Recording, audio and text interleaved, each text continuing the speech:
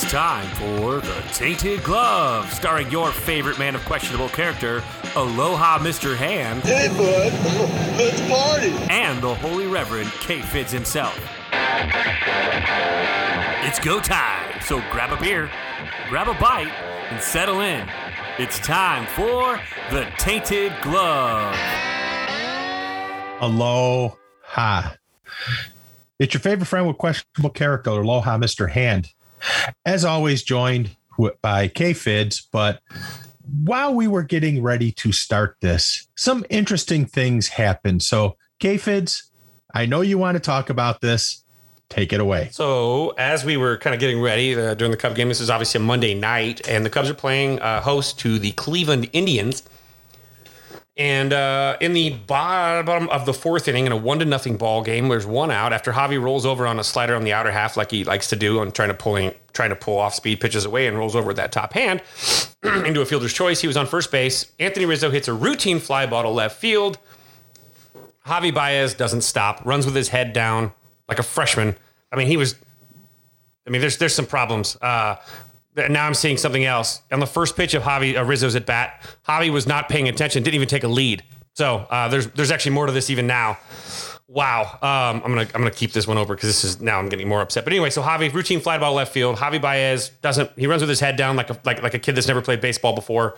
We've talked about low baseball IQ right now and how the game right now, base running and defense is at a low IQ. Javy doesn't stop, runs all the way to third even though the play is in front of him, it's left field. He could see the outfielder camped if he just peeks for a second. Look, runs with his head up and is picking up his third base coach, who probably is telling him to freeze. He's not picking up his third base coach, obviously. So as a result, double play, an easy double play, like as in like a joke. Javy stops, walks over, goes into the dugout. As soon as it's over, Rossi takes him, starts talking to him. Javy walks away in front of full view of the camera and gives the ultimate freshman in high school body language that we all are familiar with. If you've ever worked with, immature teenagers, you recognize the face and the body language immediately. So Javy gets benched immediately in the top half of the inning. The Cubs go out and 2-run homer to make it 3-0. So it goes from a 1-0 game with a guy on first and 2 outs with Wilson Contreras, who, by the way, he just doubled to lead off the bottom of the fifth inning. Could have scored the run. And now instead it's a 3-0 ball game, and Javy's benched, and he can't help the team. So this is the typical of the Javy Baez that we know. And now we're seeing that on the first pitch of Rizzo's at bat in the fourth inning, Javy didn't take a lead at first base. And that was right before he made the mistake thinking there were 2 outs in the inning instead of 1 out. Not even paying attention. It's blatant video evidence showing that Javy's not paying attention. He's literally not. He's about a half a foot from the bag on the picture as the pitch is being delivered. Not acceptable. And so we've talked about baseball IQ, but this isn't a baseball IQ thing. This is the repercussions of people excusing this kind of behavior with Javy Baez, saying Javy being Javy. That's not an excuse. Javy being Javy. That's like saying, I'm not going to go too hyperbole, but that's like saying, oh, it's just Trump being Trump, or it's more like, it's like saying, it's Lenny Bruce being Lenny Bruce. Yeah, you're shocked. Like you've allowed it. No, Lenny Bruce, great comedy. I'm just saying it's been an allowable behavior for so long, whether it's him showing up late to meetings, admitting that he doesn't work hard, admitting that he's not prepared during games, and not getting loose till the fourth inning. But I'm telling you right now, this is not a player that you want around your young players with this young, talented crop of baseball players coming up. And this is something that I know that I think Theo was very concerned with when they were talking about possibly extending these guys. They want guys around this young core that are going to help them be good professionals. This is not someone you want around young ball players. This is not something you want to emulate. I don't want a kid. If I had a kid on my baseball team that tried to emulate Javy Baez in this stuff included, I would cut the kid from my roster. Why? Because this is not acceptable team behavior. This is not a good team player. The Cubs are in first place. The Cubs are in a 1-run game. They've lost Javy Baez now in a tight ball game. After he already gave up the out, they're losing his defense, which hasn't been great. He's got he's only fielding like a 950 clip right now. Every great diving play is also then compounded with a clank up the middle on a routine because he's trying to get cute. It's constantly over and over again. And I have to take a deep breath. There's an issue right now. And attitude reflects leadership. So I don't know. David Ross benched him. I hope that sends a signal, but it sounds like Jason Hayward just stopped running on another ground ball. Good job, Jason. You're hitting 140. Go give a speech to the wall for all I care. Overblown speech in the first place. Probably wasn't much of a speech. I bet he said something really minor and then everyone just went out and played because they're professionals. But hey, take your $27 million a year to do nothing. I can't. There are some attitudes in this clubhouse that I'm not fond of. I can be honest. It's hard for me to enjoy and root for the Cubs with players playing. And again, to each their own. If you like Javy Baez and the way he plays, that's totally fine. I'm not going to judge you for that either. I prefer my baseball a certain way, and it's not an old man yelling at a cloud. I prefer guys that hustle and play the game right and play the game hard, bell to bell. They don't take plays off. They don't, I don't mind flashy. I love flashy. Flashy's fine.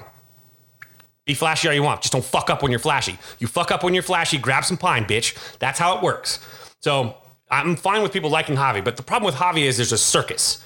It becomes a circus. It becomes this massive thing. It becomes the wheels come off constantly in this sense. And so this is something that really, David Ross has to handle it. But this is a thing that this is a guy that wants money, wants an extended deal, way above market value. He's asking for $200 million. No, sir, go ahead and get that somewhere else. You can have that somewhere else, please. So, Rizzo's not having a great year. KB's struggling right now. Javy's got 6 hits in the month of June. I mean, KB's got 5, but at least he's getting on base at least a little bit. Both of them are struggling, but you don't see KB showing his ass. I'm telling you right now, the last person that got benched, the last time Chris Bryant got benched for not running out and hustling out a fly ball was his junior year of high school in the summer, I would believe the summer of 2009, between 2009 and 2010. You know why I know this? Because I'm the one that benched him. I didn't yell at him, didn't eat his lunch, routine fly ball to center. He was on second. He peels off at third thinking the ball's caught. Ball drops. I yell, run, run, run. He goes in, he scores. But we treat everybody the same way. The name on the front is more important than the name on the back. And so I walked over and said, hey, not mad at you. You got to hustle things out. I'm going to replace you with Kyle Ross. Wrote his name, crossed his name off on the lineup, put Kyle Ross at shortstop, and we moved on, and we still won the game. But junior year of high school, getting benched for this kind of stuff is not what happens to a professional baseball player that we consider the word professional. It happens to baseball players all the time, but professionals, it should never happen. So, sorry, that's my little vent. I'm a little frustrated, but again, I'm tired of people apologizing and making excuses for this kind of behavior. It's not acceptable. It's not championship material. Well, I have to ask this question because you alluded to it as well. The fact that he wants a 9-figure contract starting with a 2, to me, that's just, you see all these issues now with him. The mental lapses, the missing meetings, the let's just face it, dumb plays. And wasn't there a no look tag the other day that everyone's like, oh, cool, look at that cool tag. And then it was overturned and the guy was safe. Yep. KB, by the way, just made a diving catch to end the top of the 5th inning from center field. Uh-oh. Savali's being checked out by the Indians trainers right now. That's not good. Of course he's on my fantasy team. KB made a fantastic catch in center field. Really funny tweet, though. Marquee Network posts, what can't Chris Bryant do? Someone posted, get paid by the Cubs. And I'll pay Chris Bryant all day long. This is something that people don't get about me. I'm a Cub fan. I've been a Cub fan. Savali's out. Oh, that's good for the Cubs. I hope they can put some runs up here. But not good for my fantasy team, but it looks like they were like something's wrong with his fingers. Blister? No, like I don't know if he like hyperextended one or something. A tendon in between the index and ring, maybe. Could be. Yeah, that's where it looked like they were looking. I'm a little. This is so. By the way, those of you that are listening, I apologize, especially for my cursing. This is legitimately as recent as within the last 20 minutes. Like this is just happening as we were going live. We went to go get we both went and filled up our drinks, came back and started. So like I was in. He could probably Pete. Unfortunately, probably could hear me grumbling from the kitchen because I had the mic on. I did hear you from the kitchen. Oh my God. But this is what we talk about. What you want with your organization. Do you want guys in your organization that uplift the game, that play the game right, that aren't things you shouldn't have to look? Hey, Javy's a good person off the field. I'm sure he's a good father. He's a good husband. I'm sure you don't have to worry about him getting into trouble in the offseason. I appreciate that. But you do have to worry about him getting ready for the season in the offseason. The work ethic, all that stuff to prepare yourselves and improve isn't there for me. I'm not seeing it. This is why you see him get hot and he was playing pretty well into May. It took him like 6 weeks. Why? Because he didn't do the work in the offseason. He had to wait till he got to spring training and he was forced to work to get the work in to be ready to go where he should have been 6 weeks before the season started. And that's where I get, again, the beef that I have. He's got all. He's probably has the highest ceiling of any player in that dugout and in that clubhouse, which is why I get so frustrated. If Javy Baez just just altered a little bit, took a little bit off, played the game a little bit more reserved, not reserved like in the sense of not being himself in the himself things, but showing up on time, preparing himself properly, following a routine, doing things that real professionals, like excellent professionals like Michael Jordan do. He could be the elite of the elite. And that's where I get so frustrated with him, because I see the potential and it's higher than anybody else in that damn dugout. And he's going to waste it. And he's already at this point where it's not going to translate well. That swing when he is in 3 years, have fun, bud. Get a new spine. Well, maybe I see adamantium if you want. I'm pretty sure I know how you feel about this, because I believe we've talked about it before. I see him having a lot of back issues, and soon, just like I see Cody Bellinger having a lot of back issues, and soon, with those violent swings that they take. He's already had multiple times this year during an at bat where it's like, ooh, Javy's favoring himself a little bit. Looks like that one looked like it hurt a little bit. Now, yeah. I'm going to say this, call me a prognosticator since he is the king of excuses. I believe that after the season's over, and if Javy doesn't have as good a season as he would like, we're going to hear next spring training, wherever he's at, well, I had a thumb injury all season, so that's why I didn't perform. Because every spring training is a new excuse as to why, for the last 3 years, he has been a below average major league hitter. He's a 93 runs created plus, WRC plus 93. 100 is an average major league hitter. He's a 93. But we talk about him in these ESPN broadcasts like he's got a 140. Like he's creating runs left and right. He doesn't. Unless he walks into a mistake, and pitchers are better now, they're not making as many mistakes, he's beatable. And I can tell you right now, I've spoken to many major league pitchers. Who would you rather face? The bases loaded in the World Series Game 7, bases loaded, bottom of the ninth inning.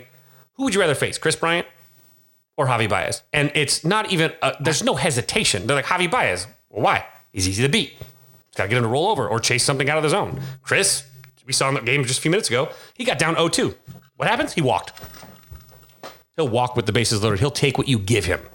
Javy will not, which is exciting, but it doesn't really translate to winning baseball.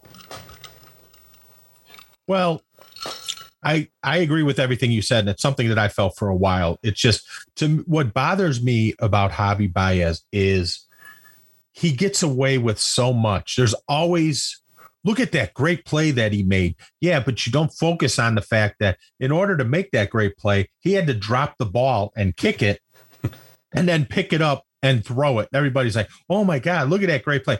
Or the no-look tags. Well, the no-look tag got overturned the other day. So how cool was that? Or how, and here's this too, Pete, not to cut you off, but there was a play yesterday or 2 days ago. Fantastic diving play by Javy. Don't get me wrong. Yeah. Throwing towards the right field line. He threw he dirtied it. It was a bad throw. The throw was terrible. And Alcantara, a fantastic short hop scoop on a ball that it was a tweener. It wasn't like a short hop, just like a scoopy scoop. It was like 6 to 8 feet short hop. It wasn't a long hop. It was a short hop. Like it was a rough one. Scoops it. Nobody says a damn thing about that. Like if Alcantara doesn't catch it, that ball goes down the right field corner. It wasn't a good throw. Like it wasn't a fully excellent play. It was a fantastic stop and dive and great there. When he popped up though, the throw was piss poor. And that's a tough throw to make. He was bailed out by a fantastic scoop by his second baseman. No one said a word about the scoop. That bothers me as a second baseman that's bailed out my shortstop and catcher a few times. That's what it is. But that's the stuff that kind of, again, it just reinforces this MAGA circuit, this El Mago circus thing that I'm just not a big fan of. It's too much. It's too much. It's too much of a distraction for winning baseball. I don't. It's not like he's Reggie Jackson out there. He's not killing it. He hits a home run right. When the team's up, team's up 4 runs or something. Everyone talks about it, but it's not just about home runs. It's not just about RBI. There's so many different things in between that it's not that. It's more complicated than just hit ball hard, hit ball far, scored run, drive in runs. RBI is not a stat that I really care for. I care for runs scored. Runs created, that's huge. So I am really livid right now. That just really bothered me. But I'm over it now. Well, and we can move on.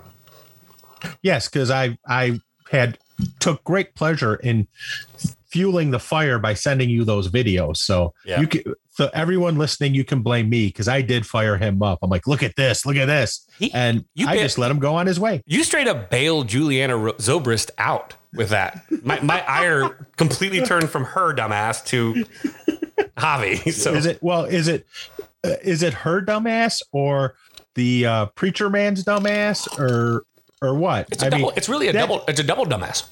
Yeah. And let me just say this to everybody.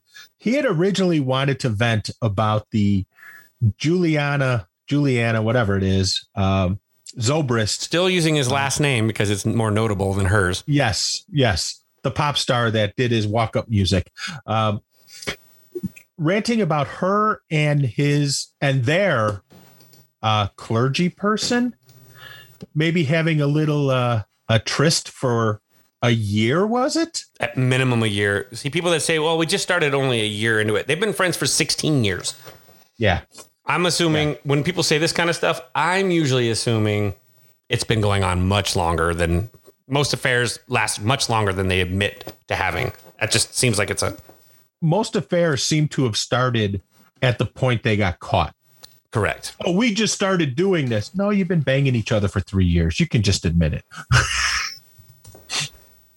But that was K-Fid's original rant was about that.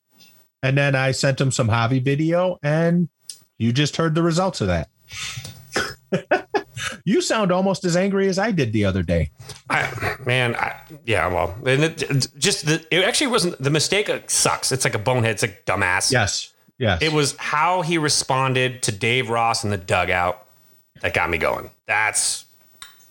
And to me, that's sort of, Ross should have beat his ass is what Ross should have really done, but that's unprofessional too. Right. Yes. Ross should have did too bad Ross couldn't have done a Billy Martin, Reggie Jackson thing to him. Instead of pulling him out at the end of the inning, wait till he gets out on the field, then send someone out to go get him. Or famously Bobby Cox and Andrew Jones when Andrew Jones was a rookie. Are you kidding me? Then people would blame if Javy struggles on David Ross, just like they blame Tony La Russa for the Mercedes. He broke his confidence. So he said me merds. No, that Ross is a professional. He did it right. And you know what? Yeah. We're going to only see that part of it. You will not, and we won't see the rest of what Rossi probably will do once he sees the video of Javy walking away. If I'm Rossi in that dugout and after the game's over and I see that video, someone that I'm familiar with like Javy, that I played with like Javy, someone's going to really have a very, very intense conversation with me. That's just going to be how it works. But he's doing it in private, in the house, in-house stuff. I don't care. Ross needs to do something, but it's not our place to know what the hell Ross does. In-house, keep it in the sanctum of the clubhouse. That's theirs. Whatever he does, if he beats Javy's ass, I bet you it should never come out. If he just says, Javy, you're fine, then that's in-house. Kangaroo court, get him, whatever. But that's in-house. I'm glad that Ross did that, gave him enough. The only person that showed their ass in public was Javy, showing his ass walking away from David Ross. I appreciate the respect from Ross doing that as a professional. Javy's the bitch, always in this one. And, that the situation plays out somewhat similar to, let me back up a second. This situation here plays out somewhat similar to the Yermín situation. And to your point, I'm really curious to see first I'm curious to see if Ross has asked about it. That's point one. Point two, I'm really curious to hear how he answers it, because the mistake I think La Russa made in that whole situation was not saying this line or a variation of it. We have talked about it. It has been handled. End of story. All La Russa needed to say on that whole Yermín thing. That's all. He didn't need to go into any other details or anything else, but La Russa is, let's face it, La Russa is the crusty old man. So he don't give a fuck. He don't. What are they going to do? Oh, they're going to let me go and I'm going to go, take my money and live how I lived the past 10 years. I'll get another job someplace else. I don't care. Yeah, so just that's me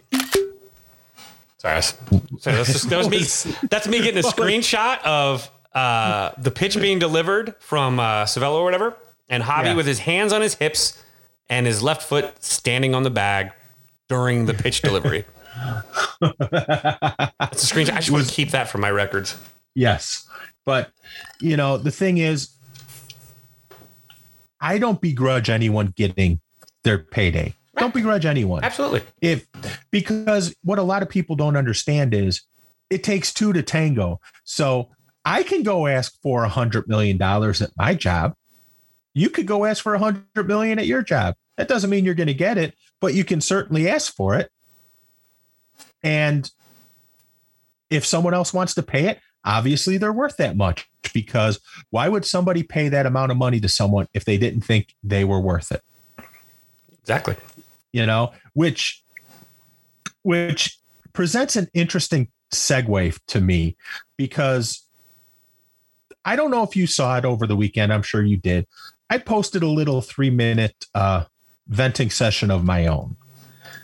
And it had to do with the trade deadline and Rick Hahn hopefully making moves, because this team, I think, has the opportunity to go to the World Series and to win it. I think they need to fortify themselves in order to do that, but they have the opportunity. And I don't want to see, as I put it on there, the White Sox it, meaning I don't want to see them fuck it up like they always do and half-ass it. They need to have the killer mentality. They need to go for it, and they need to do what it takes this year.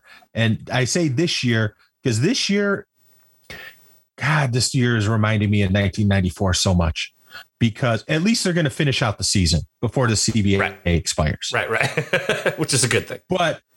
Which is a good thing. Yeah. So we should have a World Series this year. Hopefully the White Sox are in it. I'd love to see the White Sox and Cubs in it, because I think Chicago would burn. There'd be another Chicago fire at some point, or would it be put out with cup snakes? But the CBA is real. The distrust between players and management is real. And there's been no efforts whatsoever to try and bridge the gap in these very raw, tense feelings, both the player side especially has towards management. Because let's face it, management has raked the player side over the coals in the last couple of agreements. So if management's looking for more of the same, it's going to be a hard sell for them. Mm-hmm. And the players are getting fed up. I mean, I don't know if you heard the story about Pete Alonso saying that the balls are being made based on the upcoming free agent class. So when the free agent class is predominantly pitchers, you get the rabbit ball. When the free agent class is predominantly hitters, you get the rag ball.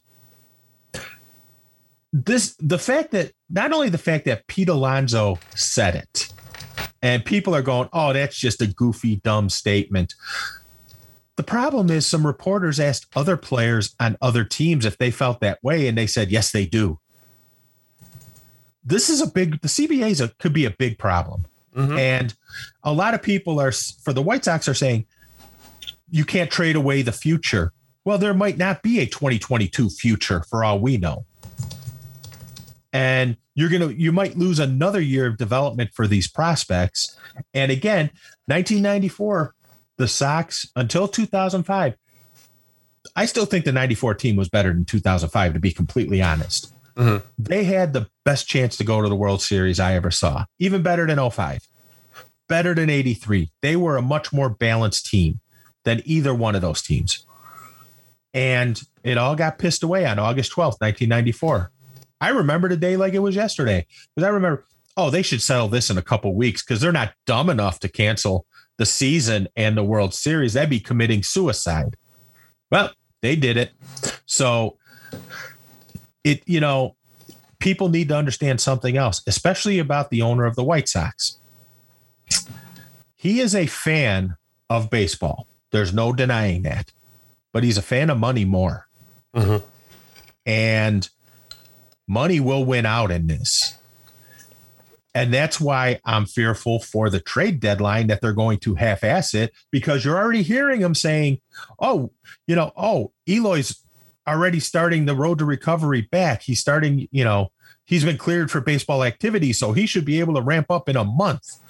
It's the hope versus, make mentality of your luck. Hope for luck versus make your luck. The White Sox are, again, as they always do, hoping for luck. They're not going out and making it. They have a prime opportunity to take the American League and put their foot on the throat of the American League and take it. But they won't do that. Why should we do that? Because we should be able to win the division, and then we'll see what happens in the playoffs. Well, what's going to happen in the playoffs very well could be what happened in Houston over the weekend. You met a team that is a good team. Cheating or non-cheating aside, whether they were using garbage cans or buzzers or whatever it may be. They weren't this weekend. Yes, and worried about what they did in the past doesn't mean that the current product is cheating. That is true. Lo and behold, it's gone. Yes. They were good, and it was. Yes, it was I'll be honest with you. They were playing the best baseball I've seen any opponent of the White Sox play this season by a mile. And it just is, you have to understand, once October rolls around, you're only facing number ones and number twos. You're not getting the scrub left-handed starter that, has a 2-8 record with a 6 ERA. You're not going to see that. You're going to get a steady diet of guys with nasty stuff. And the reason that they're there is because they help pitch their team there. That's why they're good.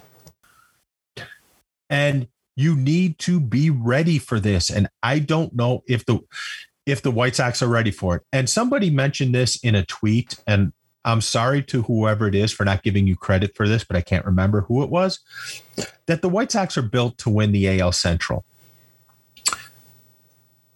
As of right now, I'd say yes. That is the same problem the Twins had all these years. Look at the Twins. Twins ran away with the AL Central. What happens when they go against competition from different divisions? 3 games and you're out. 2 games and you're out. Whatever it may be, whatever the series length was. Right. Automatically went home. I don't want to see that happen to the White Sox. I want to see them have a more structured attack than just to attack the AL Central teams. And to me, in order to do that, you need to address second base somehow.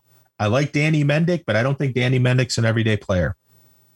I prefer him as the swing guy at second, short, and third. Lurie Garcia, I prefer him as a swing guy. So you need to go out and at a minimum address second base. I would also say I would like to see you go out and get another bullpen arm, because some of these guys ain't living up to what they were, and bullpens are so volatile from year to year that you should have some kind of plan in place to change over for pitcher A or B, who was great last year but who sucks this year, maybe because they were overused. And let me say something else to all the people who are complaining that, Liam Hendricks isn't getting into games and is warming up but not getting in and everything else. Let me say this. If he got into the number of games that all you people wanted him to get into, his arm would fall off at the end of the year, and then you'd be blaming Tony La Russa for overpitching him. So you can't have it both ways. You can't scream for him to pitch every day, and then when it comes time, scream that, oh, he was overused. It's one or the other. You can't have it both ways. And also to Ben Verlander, for that ridiculous article saying that it was Tony La Russa's fault that Yermin Mercedes went into a slump. If Yermin Mercedes was that weak-minded, weak-willed, whatever term you want to use, that's the reason why he's a 28-year-old rookie this is the first sniff of the major leagues he's ever gotten. He shouldn't be here if he's that weak. To be quite honest, he should not be on the team. He should not be in the majors if he's that weak-minded where he's criticized by his boss. Does this sound like real life, by the way? If he's criticized by his boss and he can't function after that. Mm-hmm. That's mental weakness. Yes. Not someone you want in Game 7 of the World Series when shit's on the line and everybody's hair's on fire. Yep. You want the person that can handle everything. Yep. Exactly. And it's just a case where,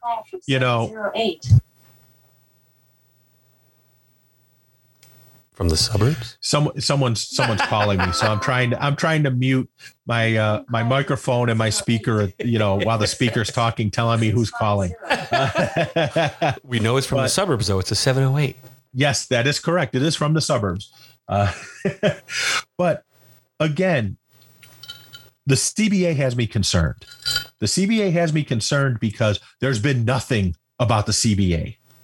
Mm-hmm. There hasn't been because that if Tony Clark and Manfred met or talked, whatever it may be, you'd have Heyman, Rosenthal, all those guys saying, oh, they just had their first talks about the CBA and everything else. And it expires December 2nd, is it? Or December 7th? Somewhere around there it expires. And with that, it expires right before the winter meetings, by the way. I want to say a couple days before the winter meetings are scheduled for. So who knows if the winter meetings will even take place? And that's a real huge concern. I've spoke to Chasen Shreve. He's a reliever for the Pirates, who I've known for almost 20 years now. And he's actually in a weird situation. The Pirates played service time games with him on his minor league contract, which basically allowed and afforded them an additional year of control once they actually brought him up 2 days before his opt-out date. So they played some manipulation there. As a result, his contract is extended to next year, 2022. So they have team control in 2022 in a weird way. Like, he flat out, his words, it's going to be a shit show. The collective bargaining, the CBA stuff is going to be terrible. He is actually thankful that he got manipulated, because his contract will still revert to the pre-CBA. Well, obviously grandfathered in because of the service time, which will be covered in the collective bargaining agreement. So it's a weird kind of oops, thank you, blessing in disguise for them being shitty. He's going to get rewarded a little bit. They're going to still owe him how many $1 million. But this CBA is going to get ugly. I don't think I've spoken to a single player that is in professional baseball, whether they're in the show or they're minor leaguers, which we have a ton of those here in Vegas. We talk to them, on a regular basis. I don't think a single one of them have said, I can't wait till they figure this out. Everybody is expecting the worst. They're planning for the worst and hoping for the best. But there's, you can shit in one hand and hope in the other and see which one fills up first in this case, because Major League Baseball is going to drop the ball like they did with the substances. There's no faith. Yes, there is no faith. And the more you hear the players talk, the clearer it becomes. And, I hate to pick on KB for this, but the KB situation is one of the driving factors for this, with what happened to him with the service time manipulation for the Cubs to get that extra year, which, by the way, is this year. How fitting. He might finish out the season, and then his issues are part of what drives a possible lockout in 2022 or a strike. Who knows which way it's going to go. I hate to say this. I try to be optimistic, but I don't think we'll be seeing 2022 start on time. I think it might wind up being like 2020. Oh, I hope we don't get a 60 gamer. And the whole we saw the precursor when we were, dealing with the pandemic and the COVID negotiations with coming back to work and all that stuff, and the testing and the masks and blah blah blah.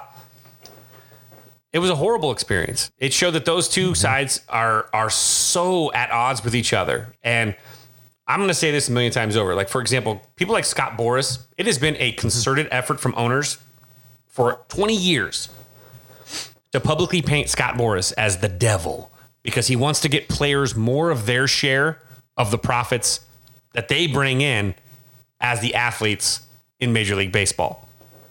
Imagine siding with the billionaire owners who refuse to give the players more of the profit that we as fans pay to go see. I don't pay a dime to go see Ricketts' dumbass. I don't want to see Jerry with his shirt off in a booth. I'm not coming there to see that stuff. I'm there to see the players. Those are the dudes that need to be compensated. They've spent 20 some odd years, 30 some odd years at this point now, making him like the devil.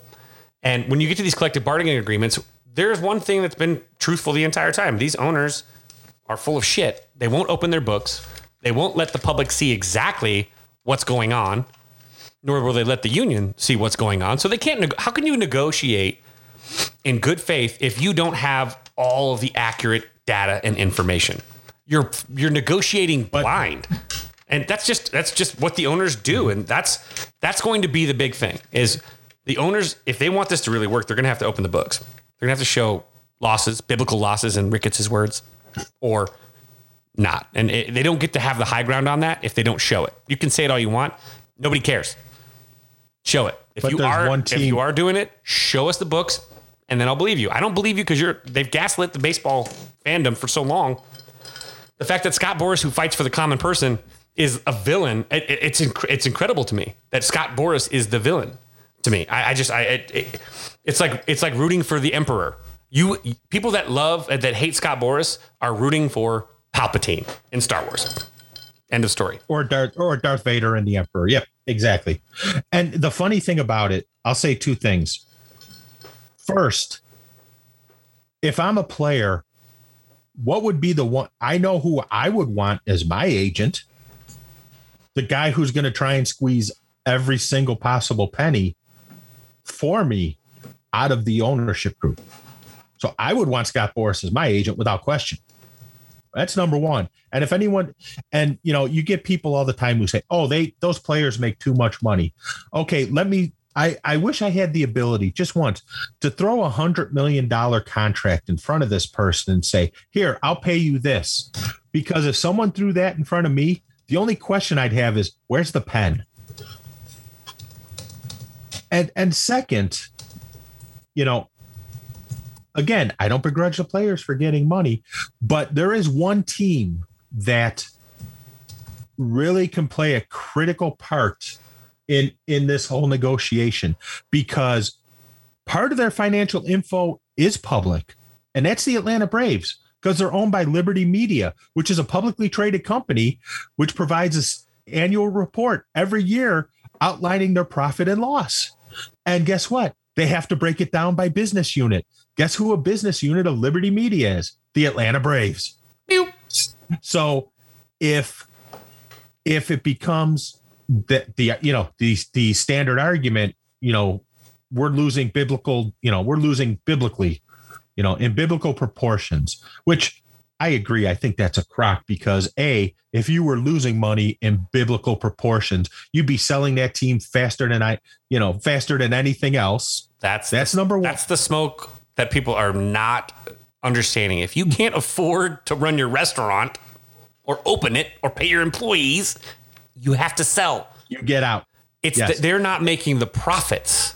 They're losing biblically. They're biblically lower on the profit margin, not the budget margin. Yes. And that's where people and need to get. That's where people don't get it. It's the dudes at the table that can't just break even once in a while. They have to get that extra $5 chip. Yes. And it's like the old Jerry Krause line about trades. You have to throw in a sweetener. It's, I'll use a real world example. I spent many years at a company that was known as Big Blue. I won't say the company name, but it's got there's 8 bars. It's 3 letters. Everyone knows who it is, but I'm not going to say the name. And if you don't know and you want to send me a DM, I will tell you, but they are a publicly traded company, one of the Dow 30, by the way. And their trick was they actually had 2 sets of numbers. And this was perfectly legal for them to do. They had a set of numbers that they reported to Wall Street so they could talk about how, we had record profits, record earnings, and everything else.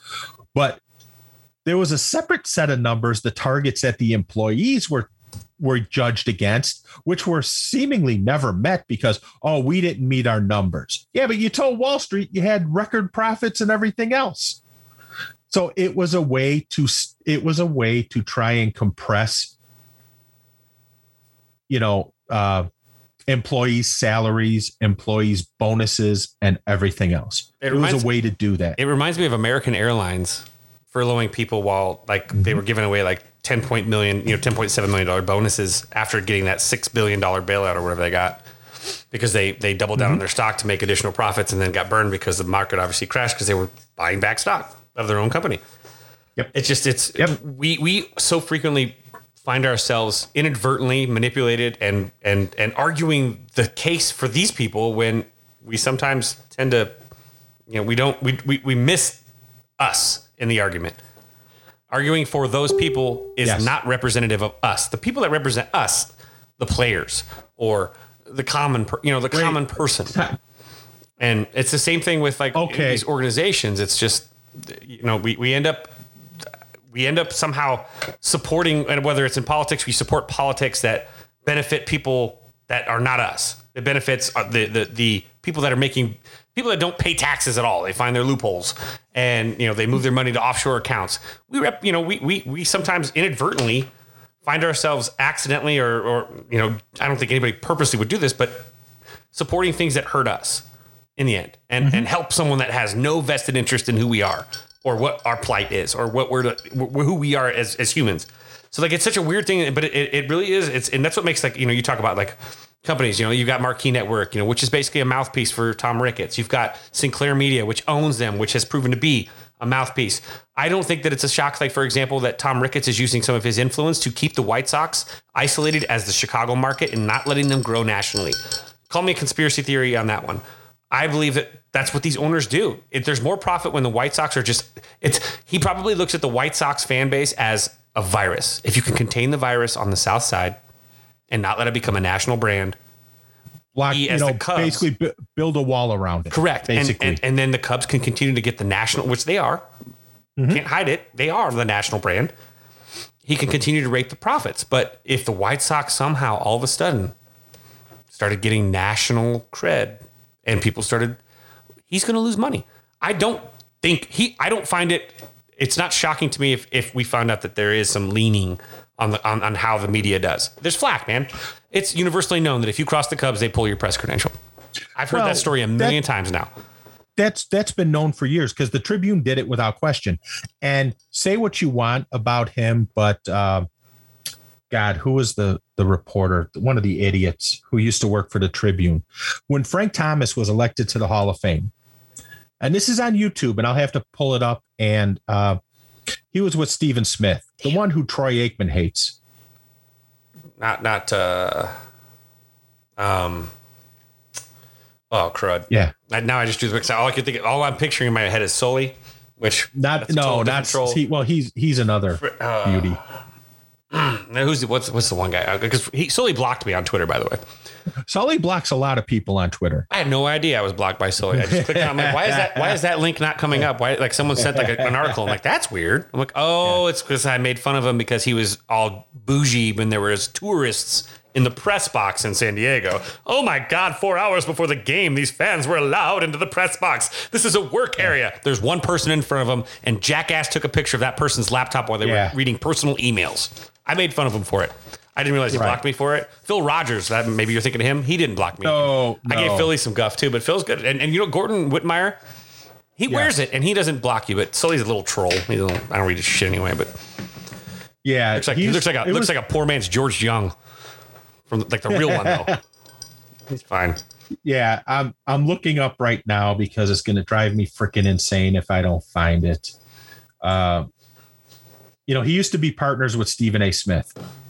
Oh, not Jay Mariotti? No, not Mariotti, the other idiot. I think Stephen A. Smith. You're talking about, so he was Chicago media, not? Yes. He was with the Tribune in the 90s. Oh, hold on. I'm gonna get an answer to this question.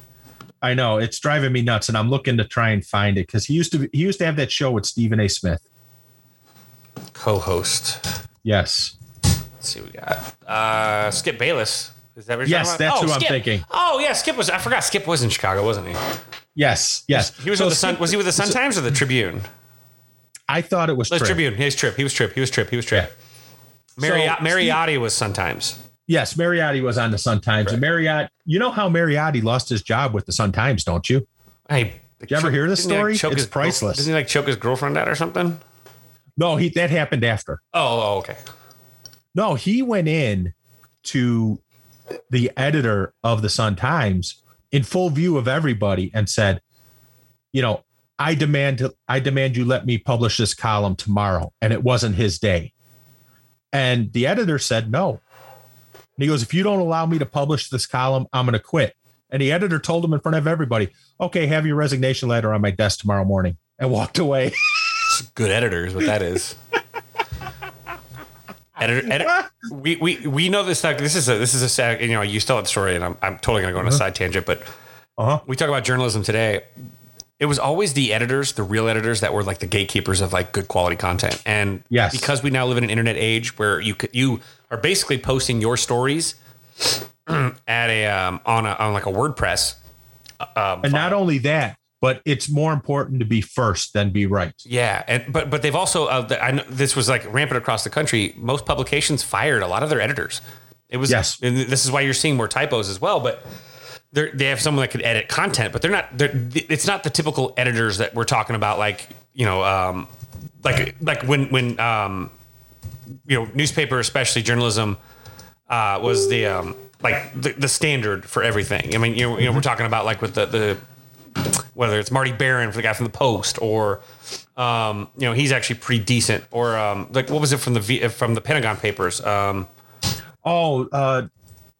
The guy from the New York Times. I can't think of his name. And then, of course, Woodward and Bernstein. Neil Sheehan. Neil Sheehan. And then Woodward and Bernstein with Ben Bradley with the Washington Post. And Ben Bradley, yep. And we don't have those anymore. Those jobs have been eliminated because they're cost. They're not. People are writing from home. You don't have to be in the office. They're not. They're not doing it the same way that it used to be. Now it's internet, and then we'll throw out a publication that some people read, but print as an actual medium is dying.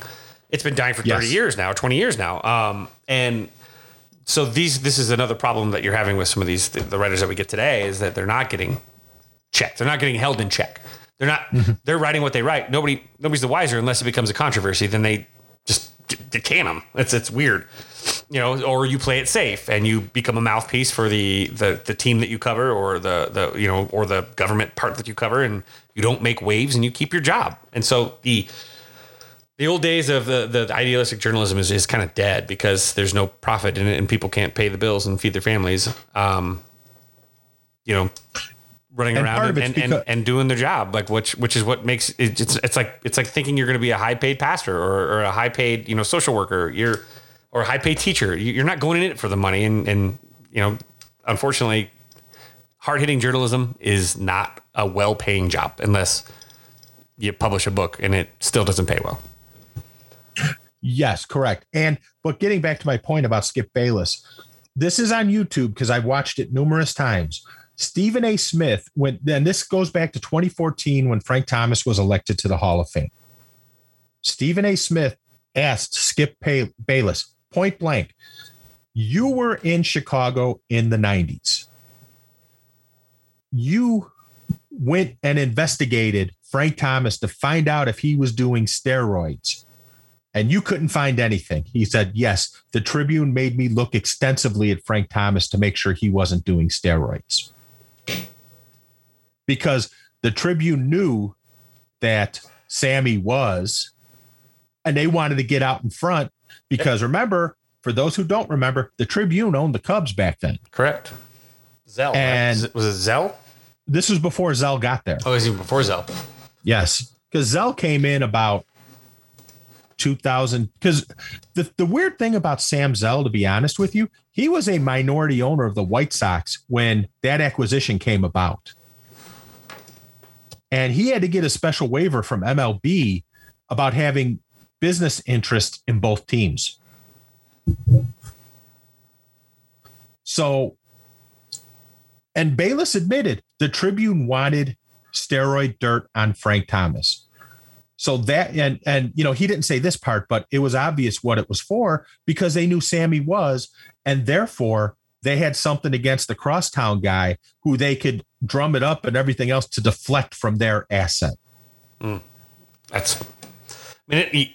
can't fault it as bad business. It's just, it's good business, but it's cutthroat. And that's just, it's unfortunate because it harms the game. Yes. To growing the game. You're hoarding a fan base in essence. You're not allowing them to experience the entire breadth of what the game has to offer. And that's really where I have the problem with it, because why should Cub fans and Sox fans, why can't you be both? Well, because you've been conditioned to, this and that. And if the media were like, hey, this is great for everybody, you could have a little bit of a rivalry, but it could actually be more inclusive, which drives content, which drives, income and revenue, allows both teams to thrive. And when both teams are thriving in Chicago's a very special place. It was very special in May. Both teams are struggling in June. It's probably a little more intense right now. But if the Cubs and the White Sox are both playing well, it's good for the entire community. And unfortunately, that mindset isn't as important as maintaining your market and your profit line, keeping the White Sox fan base isolated in our little bubble, right? Keep the wall up. And what bothers me about it so much, I agree with everything you've said, but in a lot of respects, the White Sox have no one to blame but themselves because they let it happen. Mm-hmm. They let it happen by rolling out Sports Channel 10 years too early. They let it happen by taking them off of free TV, and the Cubs just having the perfect timing of being on WGN as cable exploded. Why do the Cubs, the Mets, and the Braves all have these huge fan bases spread throughout the country when they really didn't win much? Because they had super stations that broadcast their games on cable TV for years. I remember especially Cubs and Braves, because TBS and WGN were the big ones. WGN obviously being bigger, TBS right.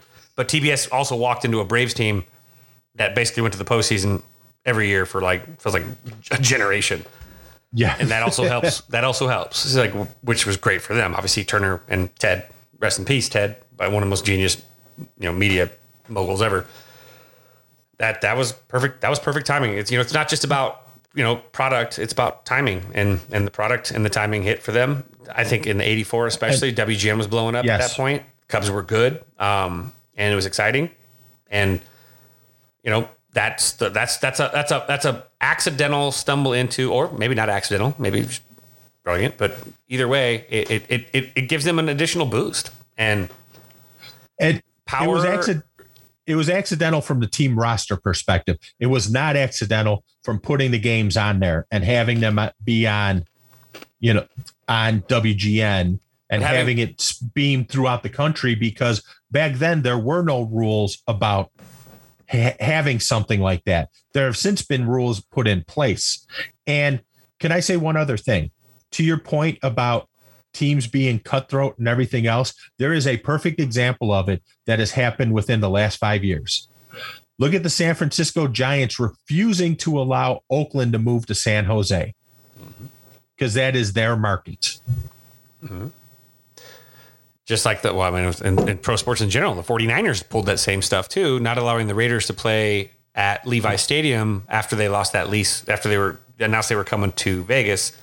What's it called? They tried to up the price for the lease at Coliseum. Well, they extended the lease at the Coliseum for what, 2 years, I think it was. But while the stadium was being built in Vegas. Correct. But before that, they were actually they were going to play. It was talked about that they might play at Sam Boyd until there, but that was it's not NFL acceptable. And so they inquired about Levi Stadium, and the Niners, and they were like, no, you can't. Sorry. Right. So then they had to sign a really bad 2-year deal while the stadium was being built. Right, with the Oakland Alameda County Coliseum, which, have you ever been there? No. Oh, it may be the only place worse than Tampa. Oh. The only difference is Tampa on the outside looks beautiful. Once you get inside, it's like a dungeon. Oakland, it looks like a war zone, no matter which way you're looking at it. Eric Sogard just struck out with runners at second and third in the bottom of the seventh. And yes, I saw that. To fire him into the sun. DFA. Bye-bye. Yeah. But speaking of stadiums, what do you think of the big news? It's actually, the big news is actually a two-part thing. The first part is the Chicago Bears organization submitting an offer for the land at the Arlington Park Racecourse, which is a piece of land that has been rumored for years. I want to say since the 80s, that the Bears would be interested in buying and building up. And two, a lot of fans have expressed an interest in moving the White Sox to a renovated Soldier Field, renovating it into a baseball stadium. I don't know how that would work, but what do you think? Because I have some very specific thoughts about it. So I'm just curious to hear what you have to say. There's something special about Soldier Field. Not always the good special, or the location is beautiful, but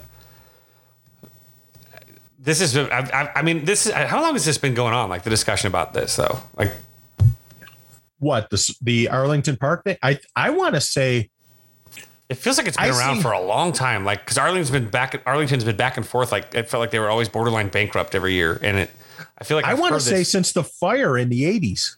Like, so this has been a discussion that's been just really slow moving.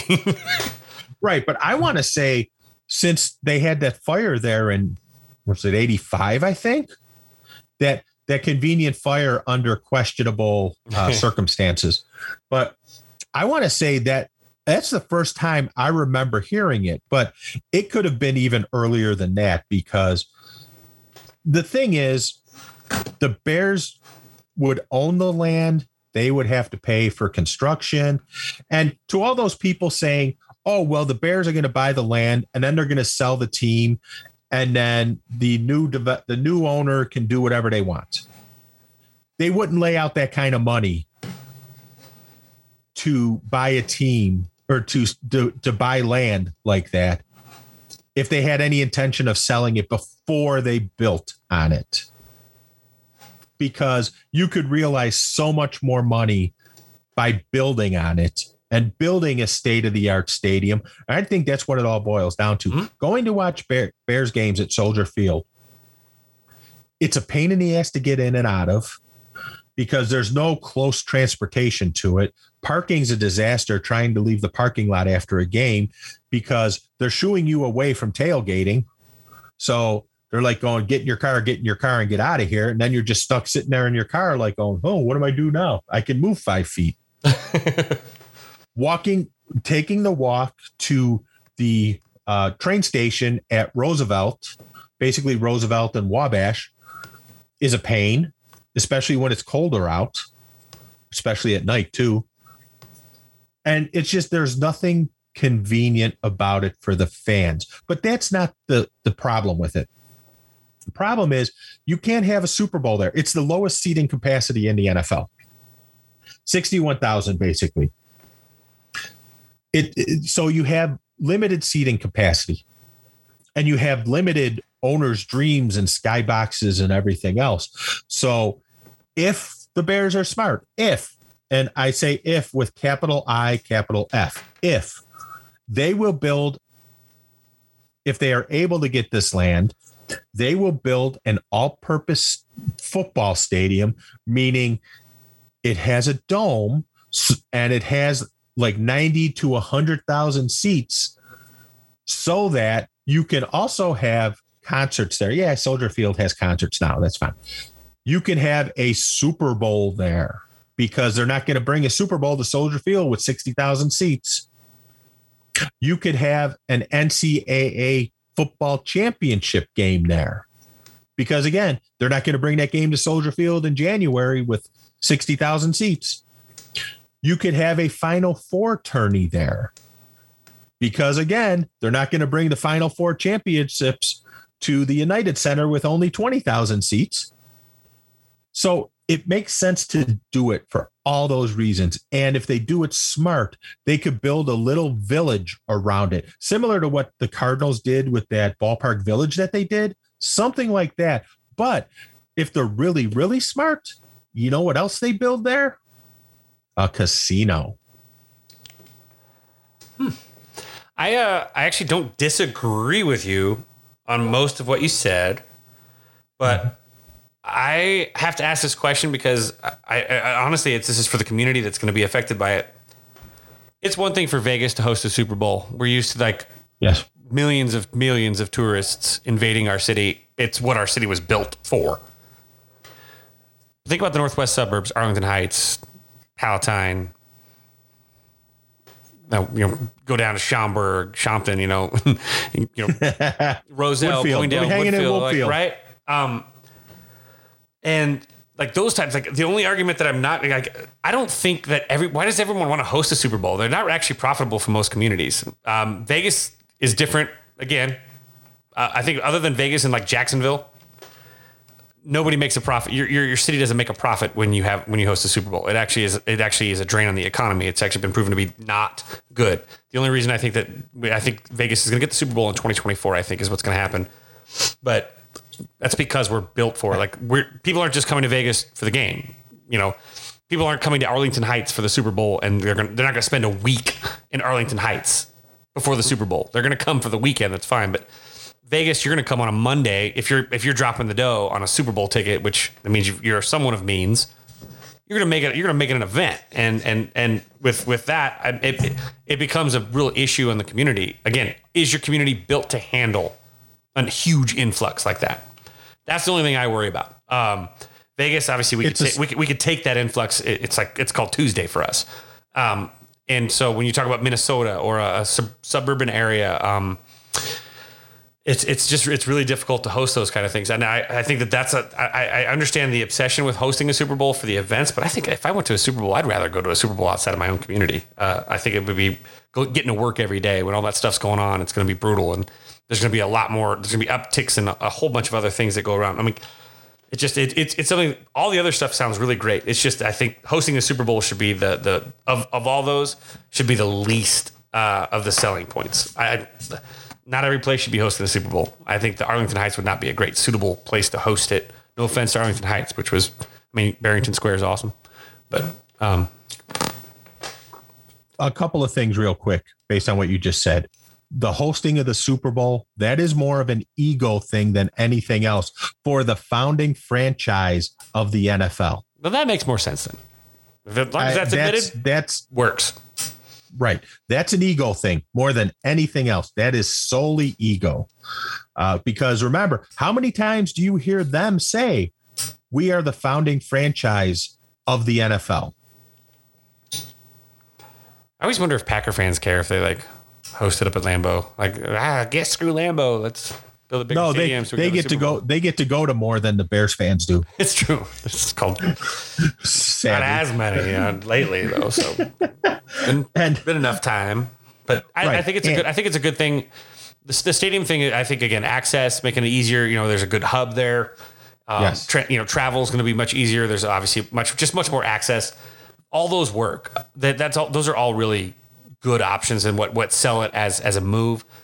Nostalgia probably again weighs heavy for me, but what's best for the Bears? What will bring up Bears World Championship, Super Bowl, and more of them, as many as possible. Whatever does that best, I'm in for that. So whatever helps the team win, and that's it. Well, and also don't forget, there's a couple things to remember about a new stadium in Arlington Heights. All those juicy PSL fees that people will pay in order to either get or protect their season tickets for the Bears. You sound like you know something about PCLs. I do know something about PSLs, and let me tell you, they can be, if played correctly, a very lucrative item to own, not only for the team issuing them, but for the owner to hold for a couple years and then maybe sell half of it to cover the cost of the whole thing. But FYI is 4-0 now. Oh, they drive them in with 2 outs? Yeah. Yep. And as far as the Super Bowl in Las Vegas, look around in January 20 or February 2025. Is that the open one? I don't know. There was the window open. Is that what it was? Maybe I said 2024, but there's a window where they have not. Yes. And just a little inside info. I know somebody who signed a PSL agreement with the Raiders, and the subject of Super Bowls and NCAA football title games was discussed. And the date of February 2025 was thrown out for a Super Bowl. Because they're in Glendale. They're Inglewood this year, which is the new Ram Stadium. We knew that. Yes. And then Mercedes, they're in New Orleans, what used to be the Sugar Bowl, basically, the Superdome, for 2024. That's the one. So the 2025 is the one that has the which is at the end of the 2024 season. That's played in February 25. No, this is February 24th. Yeah, right. This is February 4th, 2024 is the last one they have listed. Right. So it'll be whatever that Sunday, the first Sunday in February 2025. Yes. The fall 2024 season will be. Yes. Right. Yes. And don't forget, the Bears could make a fortune. People go, I don't see the Bears spending that much money to build a new stadium and everything else. Well, if you partner with a casino company, and let's face it, the Bears have been around since 1920. I'm sure they got some connections with some casino companies. Just a hunch. Yeah. So I could see, I don't know, like a Harrah's or I should say Caesars, or what are they now? El Dorado or whatever, whoever owns them. It's been a little bit of a change. You're talking about Caesars Entertainment. Yes. It's like it's El Dorado now, isn't it? I think so. Cause they just sold like 6 months ago. Yes. It might be. Oh, what the hell? Fans throwing shit on the field, it looks like. Oh, good. Because you're probably going to see a stoppage in play. Because looks like there's some maintenance guys out there cleaning shit up. So on the El Dorado Entertainment bought Harrah's Entertainment, which owns Caesars Entertainment, or was formerly named Caesars. So, it's El Dorado Entertainment. They bought it, last fall. Yeah, because Harrah's bought Caesars, but they kept the Caesars name because that has more prestige than the Harrah's name. Yeah. You're not going to say, I want to stay. Let's go stay at the El Dorado. Well, there actually used to be a hotel called the El Dorado. Yeah. Not the same thing. Right. Caesars is an iconic name. They're not going to get rid of your favorite. Yeah. Cleopatra's Barge. Yes. I love that place. And I remember the first time I went there on a guy trip. Well, the first time I went to Vegas was with my parents, but the first time I went as part of a guy trip, bachelor party. Of course, we went to Cleopatra's Barge and, gave her a reach around. The old Beavis and Butthead. Yes. Staring up and laughing. Before Beavis and Butthead, that movie came out. Yes, I did that. But no, the Bears, they can make a mint because they could sell all those precious skyboxes and suites and everything else. And they can also sell all of the PSLs to all the season ticket holders because they got that ridiculous waiting list for season ticket holders. It took me almost, I want to say 9 seasons for my number to come up on the Bears season ticket holder waiting list. It took 9 years. So, and that I put in before they went to the Super Bowl in 2000, after the 2006 season. And I want to say I put in 2004 and I got them in 13. So it takes a while to get through that. But with as bad as they have been, they probably were cycling through a lot more. And I wouldn't be surprised if they cycled through a lot more after the events of the last year and everything else that went on with a lot of people being impacted. Side note, by the way, update, the cups that were thrown onto the field were apparently the cup snakes. Okay. So a cup snake tragic incident. That'll be in the cup snakes. So yes. But I think if the White Sox and Cubs ever play each other in the World Series, you're going to need those cup snakes to put out the fire that'll be started with the city exploding as the two fan bases go after each other. Oh, I hope not. I hope they win. That would be pretty brutal. It'd be awesome, though. I would be here for it. Well, I would actually be here, like in Vegas, for it because I don't want to die. Yes. I don't want to get punched. You could only hope you know what? I don't understand why people wouldn't want that. Even if it would be like a fun rivalry thing and you could let the hate flow through you all you want. That's fine. But God, the city of Chicago being the center of the universe for baseball for one season, one World Series, that's just something that it writes itself. Yes. We've had the all New York World Series, basically Brooklyn Dodgers and Yankees. And then you had New York Giants and Yankees, and then you had Mets and Yankees in 2000. You had the all San Francisco, basically the all San Francisco World Series and the Earthquake Series, as it's also known, in 89. You've had multiple all California World Series with the Dodgers playing the A's twice, 74 and 88. They split. You had the Angels and Giants in 2002. You had the A's and Giants in 89. So I'm all for having an all Chicago World Series. I think it'd be great for the city. I think it'd get ugly, to be completely honest, because you get the drunken idiots on both sides who would just sit there and start jawing all over each other. And the next thing you know, fists would fly. Because I have a feeling both series are in August, aren't they? I know the Sox host the Cubs at the end of August, and I think the beginning is when the Cubs host the Sox. So I could see some serious shit going down between the two fan bases, because you're going to get with Wrigley, you're going to get the drunken frat boys, who think they know better than everything, and they got daddy's trust fund money. And for a postseason game, it's going to be an exceptionally well-off crowd to be able to afford World Series tickets. And so we're going for $2,000 a piece when it was the last time that Wrigley hosted the World Series. It was brutal. Let's just say, for the sake of argument, if the Cubs make it back to the World Series and they play the Twins, just to throw a team out, because it would be different if I said the Red Sox or the Yankees. It would be different. But let's just say they're playing the Twins. Do you really think those tickets would go for $2,000? I don't think so, because they've already been there. I think that it's like Golden Knights games here. It doesn't matter. They're going to go for 8 times face value, basically, just because there's a market for it. Wrigley doesn't fit. It's 40,000 people for a World Series game. Yeah. It's not like my buddies went to Houston when Houston was hosting was it the Cardinals? Maybe. And they went down in 05. I think so. Yeah. In 05 in the play, because the Cardinals and Astros met up in 04 and 05 in the NLCS. No, was it in 17 against the Dodgers? No, maybe it wasn't even World Series, was it? No, it was down in Texas, I thought, but they drove, and it was the Rangers played the Cardinals in 2011.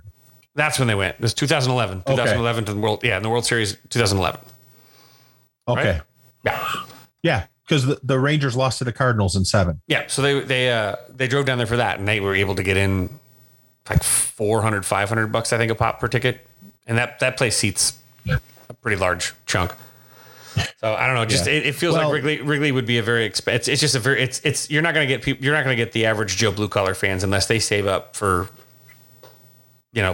a long time ahead. And some people do that. This is kind of the funny thing. I used to have an account when I was younger that was not untouchable. It was only if the Cubs made it to the World Series for years in a savings account. Untouchable. If the Cubs make it to the World Series, I open this up and whatever I got to pay, I pay or whatever. As I got older, obviously it was a little different, but that's what a lot of fans do. So that kind of reminded me of that. But I don't know. Getting the two of them together though would be just the most incredible. Yes, and I know that in 05, and this is my one great regret as a White Sox fan. In 05, I could have hopped on a plane on October 26th and flown to Houston, because the company I worked for at the time actually had offices in Houston. So I wouldn't have even had to take a day off, but I didn't do it. That's the one great regret I have about being a fan.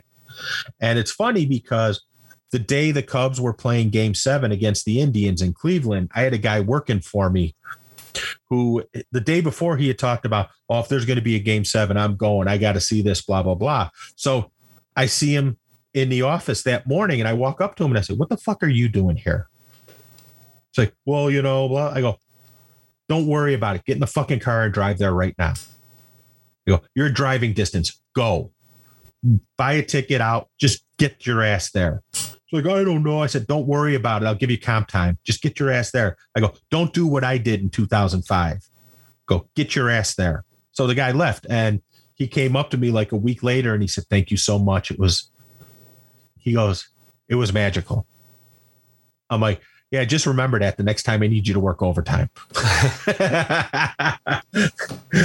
So we all got a good laugh out of it. But, that's the one great regret I have as a Sox fan, not traveling to Houston to see him win it all. But I was at games 1 and 2. And to your point about the well-off, well-connected, absolutely.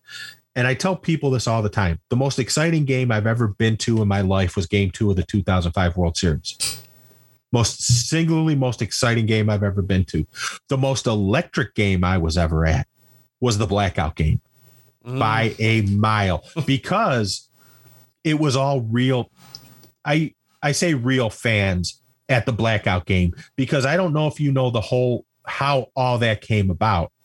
The Sox played that makeup game on Monday against Detroit, and Alexi hits the grand slam. And there's an announcement made. Now, I had full season tickets, so I already had a ticket to a 1-game playoff if it happened. So I wasn't worried about it. I wasn't worried about getting a ticket. I already had one.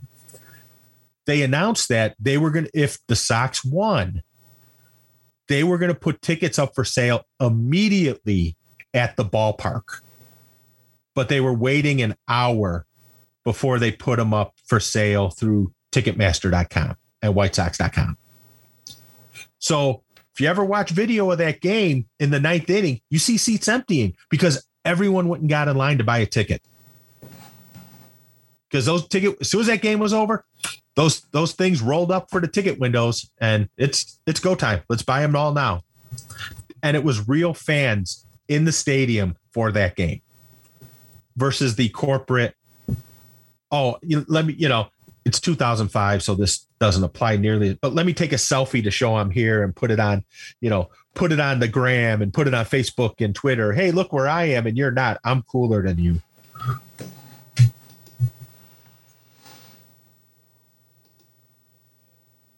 I guess. Sorry, I got locked in. Somebody just posted another angle of the Javy running the bases. Oh, jeez. I'll have to look at that after, because the angle that I sent you and the angle that we saw, that I forgot who posted the first angle, wasn't flattering towards Javy. And based on your facial expression and your long, deep pause before answering, it's repeating again. This one doesn't sound like it's any better. It may actually be worse. I have to scroll out of it. I was over here I actually lost what you said at the end because I was over here stewing so hard. I'm pretty sure I just back of my shins or back of my calves sweat on this chair right now because I was just like, yeah, that. Moving on though. Just remember, it's Javy being Javy. Right. He's El Magoo. El Magoo. Whoa. He does have a sort of, El Magoo does have a sort of Joey Lawrence, whoa, sound to it. Like a, oopsie. I'm going to go across the street and get some McDonald's. Sorry. Hey, you could do that at Wrigley. Can you still do that at Wrigley Field? I mean, I hope so for Javy's sake, because I know that's a favorite of his. So, oh, jeez. Is he a Big Mac kind of guy? He likes his Pepsi Cola. No, I don't know. I'm a Big Mac guy. I love Big Mac. Those are delicious. I'm a cheeseburger guy. I like the simple cheeseburger, the 2 cheeseburger meal. Let's go. I don't know if I could fault him for that. My nickname in high school and college was the Cheeseburglar. So I used to eat a double cheeseburger before I'd pitch. So at one point, my Legion coach, he actually left a double cheeseburger in the bullpen for me when it went down to get hot. So hey, it was a thing for a second, which was funny. But like I said before, my nickname was Engelbert. I had everything except the chocolate bar and the catcher's mitt. It can't be good for me. Like, hey, I want to eat a cheeseburger, all that sodium, and then I'm going to go pitch. Yeah, good job there, Fiddler. Way to stay optimal. Stinking coach. Thank you, though. It was a delicious double cheeseburger. Gotta trade some for the other, I guess, right? Yeah, when I was working nights, when I was in school in college, I worked midnight to 8 a.m. Then I went to school.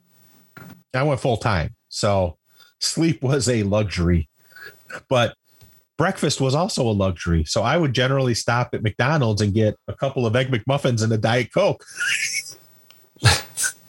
That was when double cheeseburgers and the McMuffins were at 99 cents a piece. And you could just be like, I'm going to have like 5 in a bag. Like, yes, exactly. And trust me, one was gone before I got out of that parking lot. Oh, they never make it home. Ever. No, absolutely not. I could buy it's like sliders too. I could buy a box of 10, and by the time I'm home, it's a box of 3. And there's onions all over the passenger seat in my car. I've also done the buy a Nick and Vito's pizza.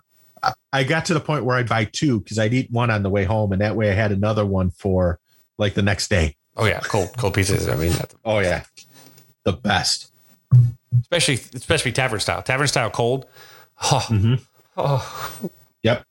Little Italian sausage. Oh my God, forget it. Oh, it's making me hungry. Oh yeah, definitely. Yeah, it had those moments where it's not going to make it home. Some food just is not destined to make it. Tacos make it usually. I'm not going to eat a taco while I drive, but you got pizza. But you got some pizza that I can just rip into. You got obviously a burrito. Those don't usually make it if they're just like a smaller, like a regular. If it's in a wrap. Yeah. If it's in like an aluminum wrap or something. Mm-hmm. And with Taco Bell, you know what a good driving food is from Taco Bell? Steak quesadillas. Oh, those are good. I get the 5-layer burrito. That one's there that's a good driver one too. That one that's a right hand, left hand on the steering wheel. Yep. Fill it up with the salsa first, and then rewrap like the paper around or the wrapper around it, and then oh yeah. Got to learn how to drive Taco Bell. That is a skill set I think for the more refined male is to be able to drive and eat a Taco Bell burrito at the same time. Absolutely. It's a learned art form.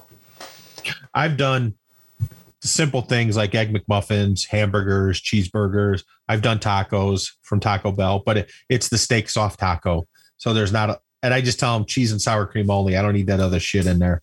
What's the craziest thing you've eaten while driving? Like, what's like something where you're like, there's no, like, did you eat a taco salad while you were driving? Like something that was, you're like, really? You were using a fork? How? Like, or what's like where you're like, it would kind of like, oh, so I'm trying to think of like, what's the most difficult thing I've ever eaten while driving? I've eaten a Chipotle burrito bowl while driving. Oh, that's good. The bowl's on the passenger seat and I'm just taking the fork as I'm driving along. I feel like cheesesteak maybe is the worst I've gone. Yeah. Because those are so, I'm like, that's a 2-hander. Italian beef, I've never actually tried to eat a Portillo's while driving. I think that's a bad idea. Yeah. Especially if it's dipped. Yeah. I've done a hot fudge sundae while driving. That's pretty solid. Yeah. You have it. You get it. You don't get it in like the traditional sundae cup. You get it in like a shake cup. Okay. And you put it in the cup holder and you just start chowing. Wendy's Frosties. Oh, that's easy. Oh yeah. Dipping French fries in a Wendy's Frosty. I've done that while driving too. Yes. Yep.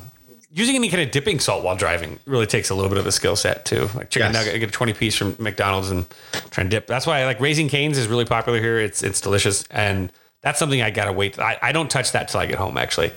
Unless I'm driving and my girlfriend's in the passenger seat, then it doesn't make it home without getting nibbled into because she's smart. She gets right into it. But that's one that one actually usually makes it home for me. But like give me burgers, forget it. I'm not waiting.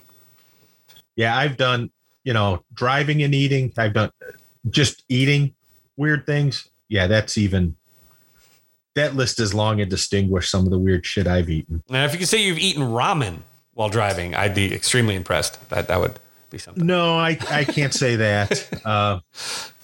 But I've eaten milk bones, Alpo. Remember Alpo dog food? I had that. What were they called? Snozzages, I think. Oh yeah, these snozzages. Yeah. Tried to eat a shot glass one time. Come again? Tried to eat a shot glass one time. Yeah. Yes, you heard right. Cut up my mouth pretty good too. How old were you? 21. Oh, okay, 22. That makes sense. Yeah. We were doing shot. Yeah, we were doing shots called goat ropers. Oh, that's where you have to like Is that where you put the whole shot glass on? Like, No. A goat roper, the way I understood it and the way it was presented to me and served to me was wild turkey with peach schnapps. Sounds and reasonable. Yes. And, I've tried to eat. One time I choked on one of those. Remember when they used to do the test tube drinks, like the Sex on the Beach and all that stuff? One time I choked on one because, I got a little too active with the person who had it.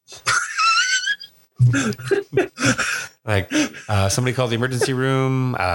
Somebody just swallowed a beaker.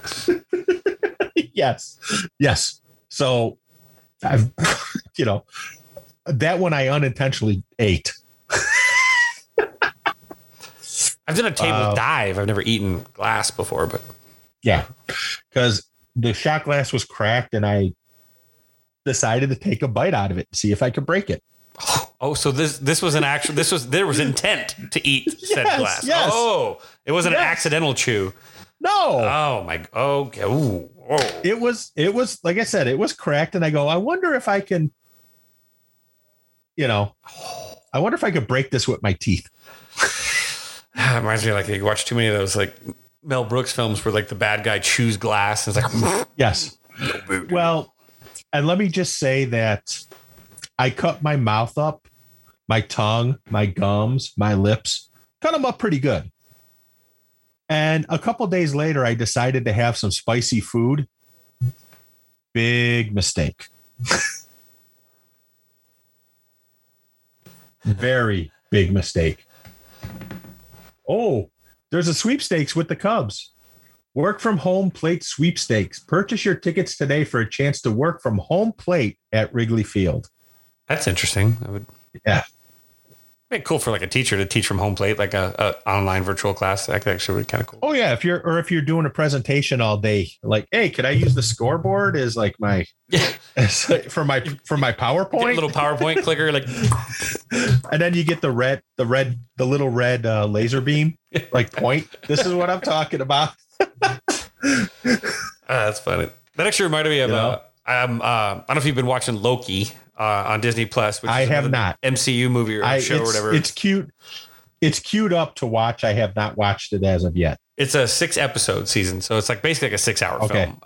But it's sort of like similar in length to Captain America or Winter Soldier, Falcon and Winter Soldier, right, and WandaVision. Right. Similar type of thing. Okay, correct. Just as far as engagement, it's superior in every single way. It's if you like Flash Gordon, if you like sci-fi, like good soundtrack, and of course the MCU.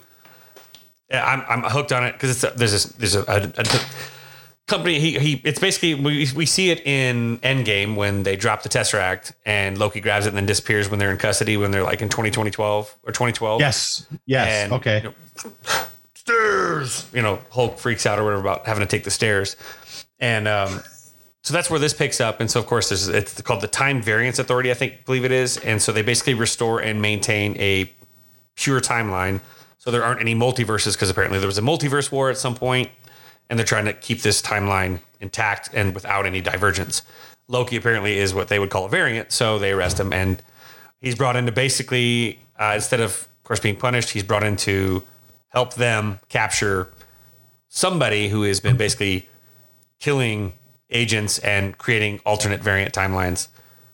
So it's basically him. It's like a buddy cop. It's Marvel buddy cop, but like with time travel, and it's exceptional. Of the 3 shows, the first 2 episodes, I've been completely engaged. The other 2 episodes, they were like a slow burn, took a second. This one was immediate. It's fantastic. If it was a 6-hour movie, I'd go watch it in theaters. I mean, it's that good. So worth checking out. It's good. That's good to know. The one thing I'll say is I've queued up that just because with baseball, I'm primarily watching baseball because I'm just a geek. So that's probably going to be like a winter, like a December, January binge watch on some random Saturday or Sunday when nothing else is going on. Or I can't fall asleep at 2:00 in the morning. I'll start watching this.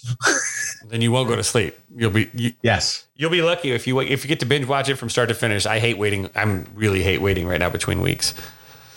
So, right, and that's how I hated waiting between weeks for Mandalorian. Oh yeah, very similar. I hated waiting between weeks, and the funny thing is, spoiler alert for anyone who hasn't watched Mandalorian yet. Your fault now. Yes, I felt like there was Chirizi and Josh Nelson from Sox Machine are huge Star Wars fans. Huge. I mean, they were doing weekly recap shows of The Mandalorian as a podcast. That's awesome. And I forget what episode it was. Oh, I know what episode it was. When they take Grogu to the Rock. Oh, no. And he's got the waves going on around him and everything else. And they said, oh, he's made contact. I sent to Chirizi a note the day after I watched, I sent him a note. I'm saying, and I asked him, did he make contact with Luke Skywalker? Which we find out at the very end, that's who it was. Sebastian Stan, right? Standing there, I believe. Yes. I just remember when that X-Wing in the final episode, when you see that X-Wing fly by, you're like, that's Luke. That's Luke. I was so pathetic. I went to bed early because I had to teach, but I woke up at like 5 a.m. before school. Yeah. To watch that episode. So I remember waking up, it was dark still, watching that episode. I was like, like that was a clap moment, kind of where you're like, I don't care if it's fan service, call it what you want. That was a good moment of a show that's excellent. Also very good. Yes. Disney Plus has not been out of the ballpark with these extended shows. It's good for them. The mouse controls all anyway, so might as well just enjoy the content since we get it. I mean, the mouse controls Marvel, the Marvel universe, the Star Wars universe, Fox, Harry Potter with the Simpsons, Warner, right? Yeah, Fox with the Simpsons. Yeah. And it's 20th Century Fox. So again, they got the MCU. Yeah. National Geographic. Yep, Nat Geo. And of course, Pixar. Oh yeah, we got Pixar as well. Yeah, Jesus, fucking talk about just taking entertainment by the grabbing it by the neck and controlling it, and then owns. Boy, wouldn't it be nice if some teams did that with their divisions? Not just Star Wars. I forgot. Indiana Jones also. Lucasfilm in general. They own Lucasfilm. Oh, that's right. They did buy all of Lucasfilm, but didn't he keep Lucas Sound? I don't know. DHX and all that? He might have. ESPN they own 80% of ESPN. Yeah. Touchstones Pictures. Channel 7 or ABC TV as well. History Channel, ABC, A&E, History Channel, Lifetime. Woohoo. Yeah. Obviously 20th Century Fox, FX, they own It's Always Sunny. So they own those. And I mean, they own ABC Network. Mm-hmm. When they bought 20th Century, that was huge. The only thing that they didn't get was the actual TV, like the news. Right. They didn't get the Fox News Channel and everything else, but I've heard that might be on the block to someone else. I don't know who, but I see Hulu on here too. Oh, do they have Hulu as well? It's on this chart. Fox had Hulu. That's why. Oh yeah, it's 20th Century Fox. Yeah, so yeah, they do. Yeah, Fox had Hulu, so they get it now. Under Marvel, Walt Disney, their own product, which is already good. Yeah. Pixar, Marvel. You said Marvel already. Star Wars. Jesus.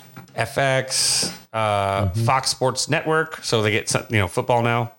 They own. Yep. Sunday Football. The Yes Network they own. Nat Geo. They own the Yes Network. Yep. Yes. Good God. And then of course, like all the Fox Studios. What's over here? Down here. Yeah. And then the rest is just like ESPN. Telemunic Television. Yeah. Hulu again. Telemundo. Isn't that Spanish? UTV. I don't know what that is. So that's fine. GoPro. They own GoPro as well. And yeah, all the ESPNers, ABC, and then a bunch of it looks like it's regional channels probably. Yep. And some cruise ships.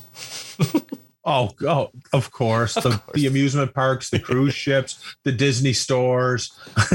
I love that South Park, when South Park plays around about the mouse, especially like these most recent episodes where they're like, they started COVID because when they went to China. Yes. Oh God. Such good stuff. Such good stuff. Mickey with the bat in the one COVID episode. Like just so good. Like what was the second one that Mickey had after the bat? Oh, it was like a wombat or something, wasn't it? Or like not a wombat, like a sloth or something. Like it was like a marsupial of some kind, I think. Right. Yeah. I remember watching that. Just like, I think I sat there with that look on my face, like I had in high school when the teacher called on you to solve a problem and you didn't know the answer. Yep. Like, oh man, am I actually seeing this? There needs to be. I mean, I hate not having like regular weekly seasons with them or like episodes right now. Like the long wait in between, it's great content, but when they're doing an episode a week based on what happened in the previous 6 days, there's no better content. I think it's just on the fly. It's so good. The COVID stuff was just talk about knocking it out of the park. Oh, everything about like all of it too. Like all the little side stories, just it's so much to say in such a little space. Okay, I have to ask you something. As I said, I have the Cubs game on, bottom of the ninth right now, and they are showing the Binnie's toast of the game, and it is Savali mowing down Cubs hitters. Tip your cap, I guess. It's like I don't understand that. Like, for example, the White Sox used to do this promotion with the 15th out. It didn't matter if it was when the Sox made the 15th out, at the end of 3, because that would be the 15th out, or the opponent made the 15th out at the end of 3. They would do the same promotion. And I'm like, why would you do that promotion to celebrate the 15th out when it was the Sox, the team who's promoting it, getting the 15th out? I just could never understand that. Congratulations, your team. It was on the radio too, so you'd get the sultry tones of Ed Farmer saying it. That's funny. Yeah, I mean, some of the promotions there. I mean, obviously, the Cubs seem to be embracing the party as they, it's commercialized in that sense. So, I mean, I guess that's. Oh, Savali's not going to his glove as much anymore, and it looks pretty clean. Or not some, Karenchuk. Oh, this guy. And it looks pretty clean. This guy's weird. Well, all right, man. Well, while we watch these guys close this thing out. Yeah, sounds good. Might be a good time to put a pin in this one and pull a Craig Kimbrell, Liam Hendricks, and throw a smoke ring up there and close this one out. But and you got anything else? Just gonna go do a Lance Lynn and have me some Goose Island IPAs. I'll have some Dr. Pepper.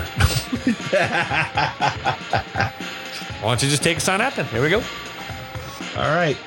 Thanks a lot, everybody, for listening. And remember, aloha.